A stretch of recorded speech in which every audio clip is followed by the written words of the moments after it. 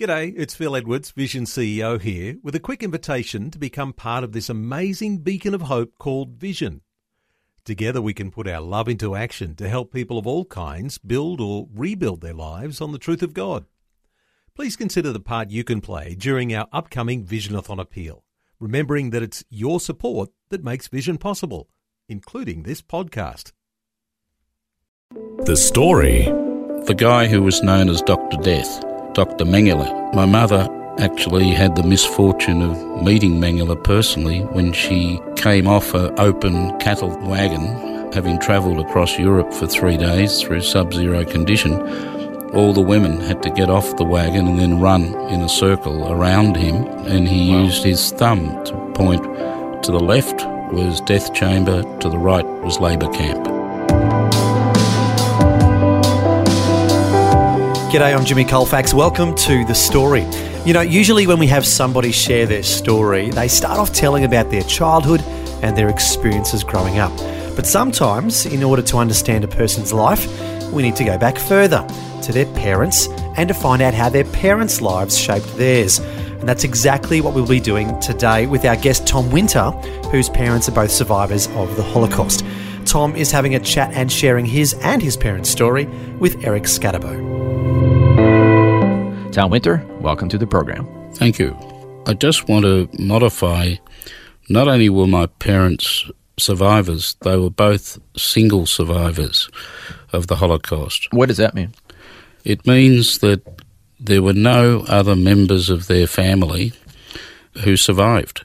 So both of them, when they met and married and had my sister and I as children, we never had any relatives growing up. Never experienced a grandparent, uncle, aunt, cousin. We had a few friends of my parents, either from Europe or locally, who we saw a lot of, who were called uncles or aunts in inverted commas, but no blood relatives. And also, we should say that psychologically, your parents' lives must have impacted you as well. Oh, absolutely. And we'll unpack that as the story unfolds, so we'll get into that. But let's go back to your parents' lives, all the way back in Europe. Okay. Well, my mother, from an age of 5 years, she basically ran the household. And as a result, she didn't really have a childhood or a youth. My father, he grew up in a small country town in Sudetenland, near the Czech and Polish border. And he was the youngest of three. He had two older sisters. He was born in 1909, so this was before World War I. Now, speaking of your father, he had a more optimistic outlook in life, would you say? Yes. I mean, this came to me more when both of them told me stories about the concentration camps that they went to. With mother, I would typically hear the woe is me story and how we suffered, but Dad would talk more about how we beat the Nazis. An example of that was he was selected into a sort of leadership group in the concentration camp, and every so often there were demands for labourers. So if the demand came through, let's say, for 69 workers, he and his colleagues would send 96 and hope that the Germans didn't pick up that the numbers had been twisted. That way they could get more people out of the concentration camps. So that way they could save some people, get them into labour rather than death. Ironically, though, the ones they saved, the extra ones, were the first to die. So, now, why was that? There was the guy who was known as Dr. Death. Dr. Mengele was obviously a brilliant physician, and when he assessed the various people, he would assess them to either go to the labour camp or go to the death chambers, and he knew what he was doing. So fooling the system didn't really work. My mother actually had the misfortune of meeting Mengele personally when she came off an open cattle wagon, having travelled across Europe for 3 days through sub-zero condition. All the women had to get off the wagon and then run in a circle around him in sub-zero condition, and he used his thumb to point to the left was death chamber, to the right was labour camp. And she would tell the story that people like soccer players or footballers who looked fit were sent to the death chambers, but people who you wouldn't pick, like overweight housewives, he would select for the labour camp. Now, why would he do that? You'd think he'd want the fit ones. That's what you would naturally think, but he had an ability to somehow sense the physiology. And the ones that he picked normally were the strong ones who could be subjected to the harsh labour conditions, harsh weather conditions. Well, that's just kind of strange that this doctor of death, Dr. Mengele, would know who to pick out, who would survive the concentration camps, but apparently that was the case. But let's go back a little bit. Let's go back to before the war. What were the conditions that your parents grew up in? Well, Mum was a schoolgirl, and when the war broke out, or when the Germans invaded Czechoslovakia, she was in second form of high school, and the Germans basically stopped any further schooling. So she then became a seamstress, and at these seamstress classes she met a guy, Moppel Lederer, and just prior to going to the concentration camp, the two of them got married. As it turned out, he perished during the war, and on my father's side, he was a bright student, and he went to the German university or German law school in Prague, and he was a bright young lawyer. But when the Nazis came in, he wasn't allowed to practice law because of his Jewish heritage. Then the Nazis decided to transport people. Supposed to be a holiday camp, that's where they went with their belongings. Then they were stripped of everything they owned and sent off to much more severe camps. Okay, and at this point, I should say that I've had the privilege of seeing a video that was made just months before your mother passed away by the Shoah Foundation. And so she shared about her experiences in the concentration camps. And here's an excerpt from that video. Around that time, the transport started. The Germans were making lists, and always 1,000 people were herded into cattle wagons and driven to the east. We didn't know at the time what it meant. They sent people to Auschwitz or other places in Poland, and it took about 3 days, I think. We arrived in Auschwitz on the 18th of December 1943. We were like sardines, very many packed into a wagon. No food, no drink, no toilets for 3 days. And when we arrived in Auschwitz, there was a lot of screaming by the Germans and Polish people, and Polish, Jewish and non-Jewish. And we were herded into where the showers are and stripped of our clothes. Some girls were shaven, the hair, some not. My hair wasn't shaven.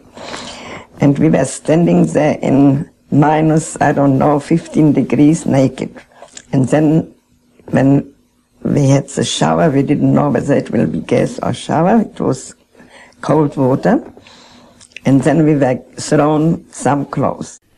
That is our guest, Tom Winter's mother, sharing. This was audio from a video that was recorded in January of 1997, and it was recorded by the Shoah Foundation. Could you briefly share with us, what is the Shoah Foundation? The Shoah Foundation was set up and funded by Steven Spielberg after the success of the movie Schindler's List. So Spielberg thought at that stage many of the survivors were into their 70s, and he'd like to encapsulate their lives. So he set up teams of people to go out and interview the survivors, not just a one-off interview. That people spent maybe a year, in my mother's case, getting to know her, gradually getting her comfortable to talk about the situation, go over the information, and the recorded videos are available at the Holocaust museums around the world in Los Angeles, Washington, and Jerusalem. So that's a legacy that Spielberg wanted to leave to the world. Yes, and like I mentioned, I was able to watch that. So it was interesting to see your mother share specifically her experiences in the concentration camp and in Auschwitz and with the famous Doctor of Death, this Dr. Mengele. Yep. So getting back to the theme that we're trying to explore, how did their experiences shape your life? What were some of the things that they went through that you can remember from your childhood when they would share with you? Well, I guess I've been influenced by both, as you would expect. My mother was always exceptionally hardworking and very resilient. She suffered massive diseases during her life, all a result of her concentration camp experience. She had TB. She contracted TB from Martin. Then when she came out of the camps... And her first husband, Martin, died from that in the camps.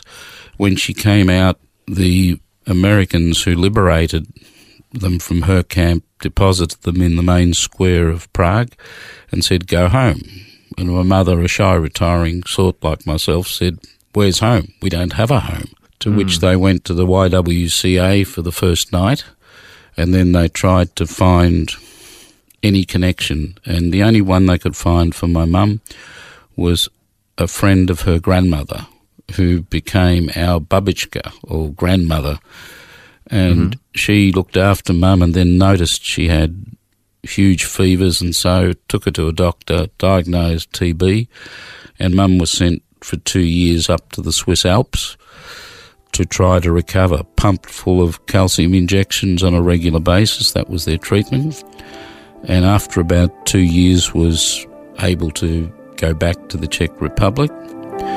And it was then determined for her that the in-laws from that first marriage, the Lederer family in New Zealand, said, come and join us.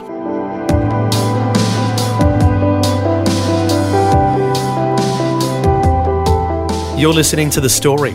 Today, Tom Winter is sharing about the lives of his parents, who are both survivors of the Holocaust. Actually, they're the only ones in their families to survive.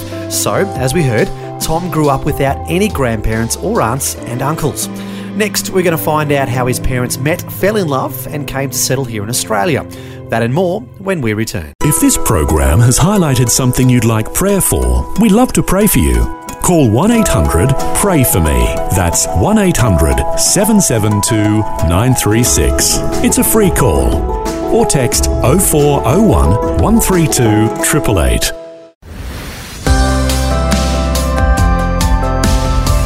Hi, I'm Jimmy Colfax, and this is The Story.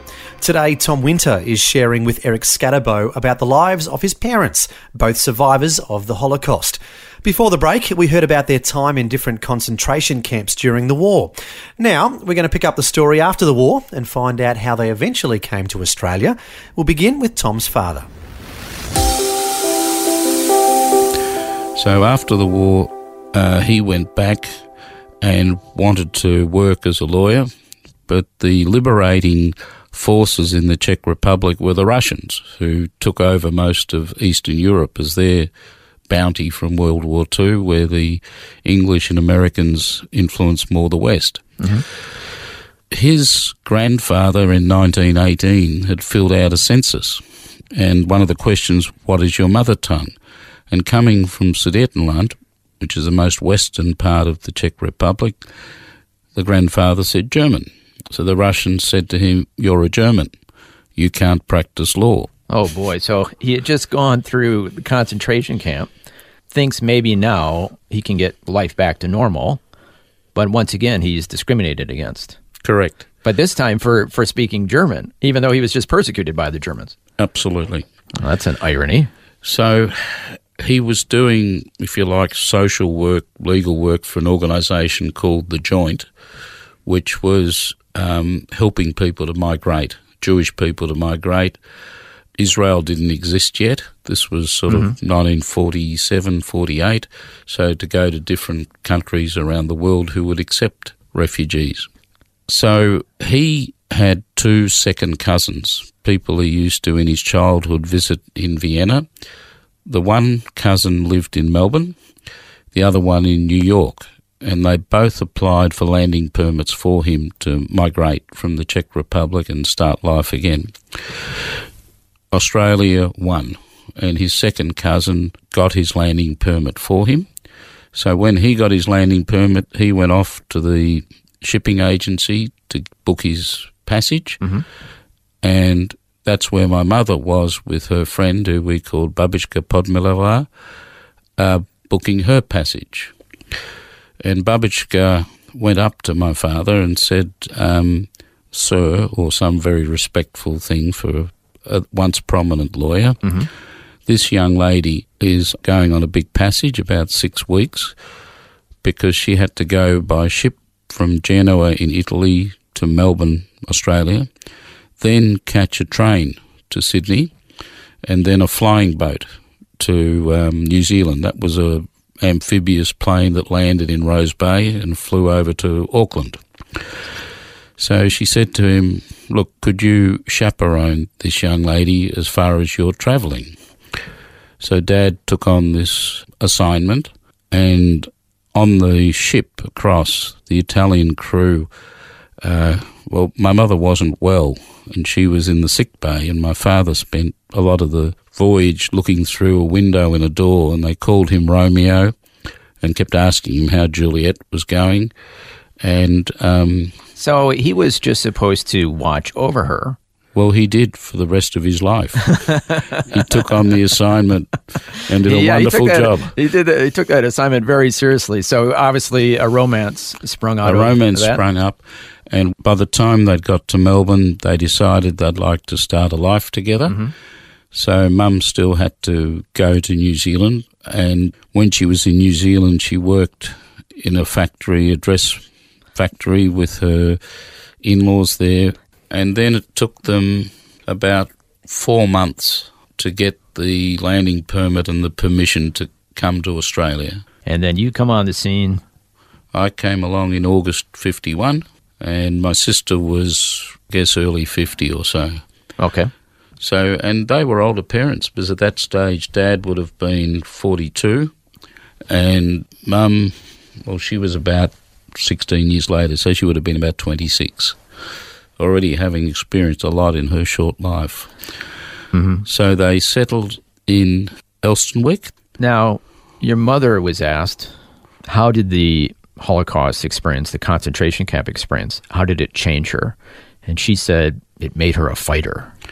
Yeah, that was one of the things that both my sister and I are fighters.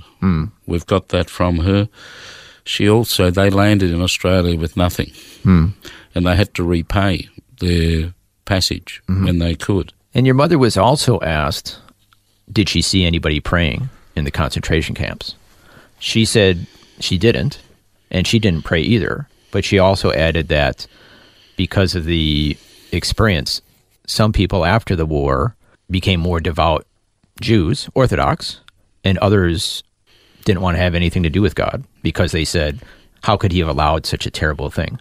Yep. I believe that. And the other thing, neither of my parents really believed in God. However, they didn't want that to necessarily influence my sister and myself. So they sent us to Sunday school, a Jewish Sunday school at Temple Beth Israel, the liberal synagogue in Melbourne. And also I went through, 5 years of learning Hebrew and Jewish history to train me up for my eventual bar mitzvah when a Jewish man turns 13, and now it's the bat mitzvah for a Jewish woman. So this is really interesting. Your parents didn't really care too much about God or believe in him, but they wanted you to have the Jewish upbringing.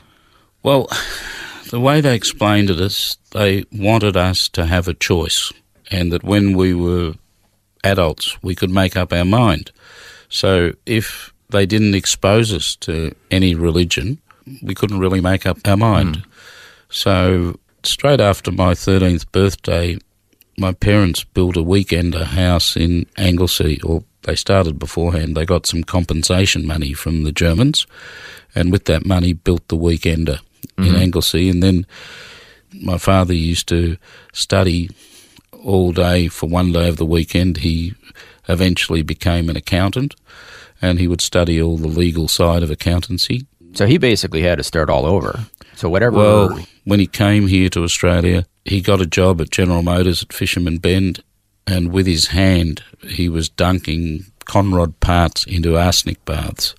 And how humbling. And we think that eventually killed him. He eventually died of leukemia. After being this successful lawyer. Yeah, and at night, well, what he did, he studied, after the first year, he studied accountancy in daytime and worked night shift. My mother did some dressmaking from home, and they just tried to eke out an existence. And then a couple of years later, he qualified, or they both qualified for Australian citizenship.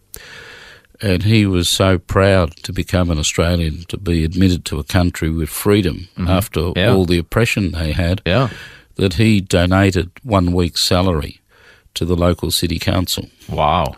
And wrote a big letter of thanks and said... we just take so much of the freedom that we have for granted. Well, when my parents came, they wanted to learn about the Australian lifestyle. They wanted to be part of Australia. They lived in a part of Melbourne where they weren't sort of in a ghetto-type environment. So they didn't continue emphasizing their Jewish identity. Is that a fair thing to say? Well, not their European identity.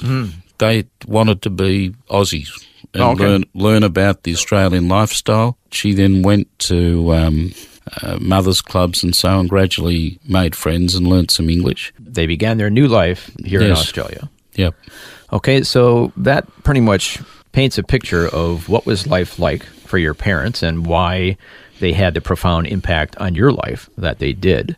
Thank you so much for sharing the story of your parents' lives. It was my pleasure. Next time, we're going to have you share your story and how all of the experiences that your parents went through, how it influenced your life, and then how you eventually put your faith in Jesus Christ. So we'll have you share with us again next time. Looking forward to it. That was Tom Winter sharing with Eric Scatterbo about the lives of his parents, both of whom were sole survivors of the Holocaust. Next time, we'll find out the rest of their story and about Tom's life and how he came to put his faith in Jesus.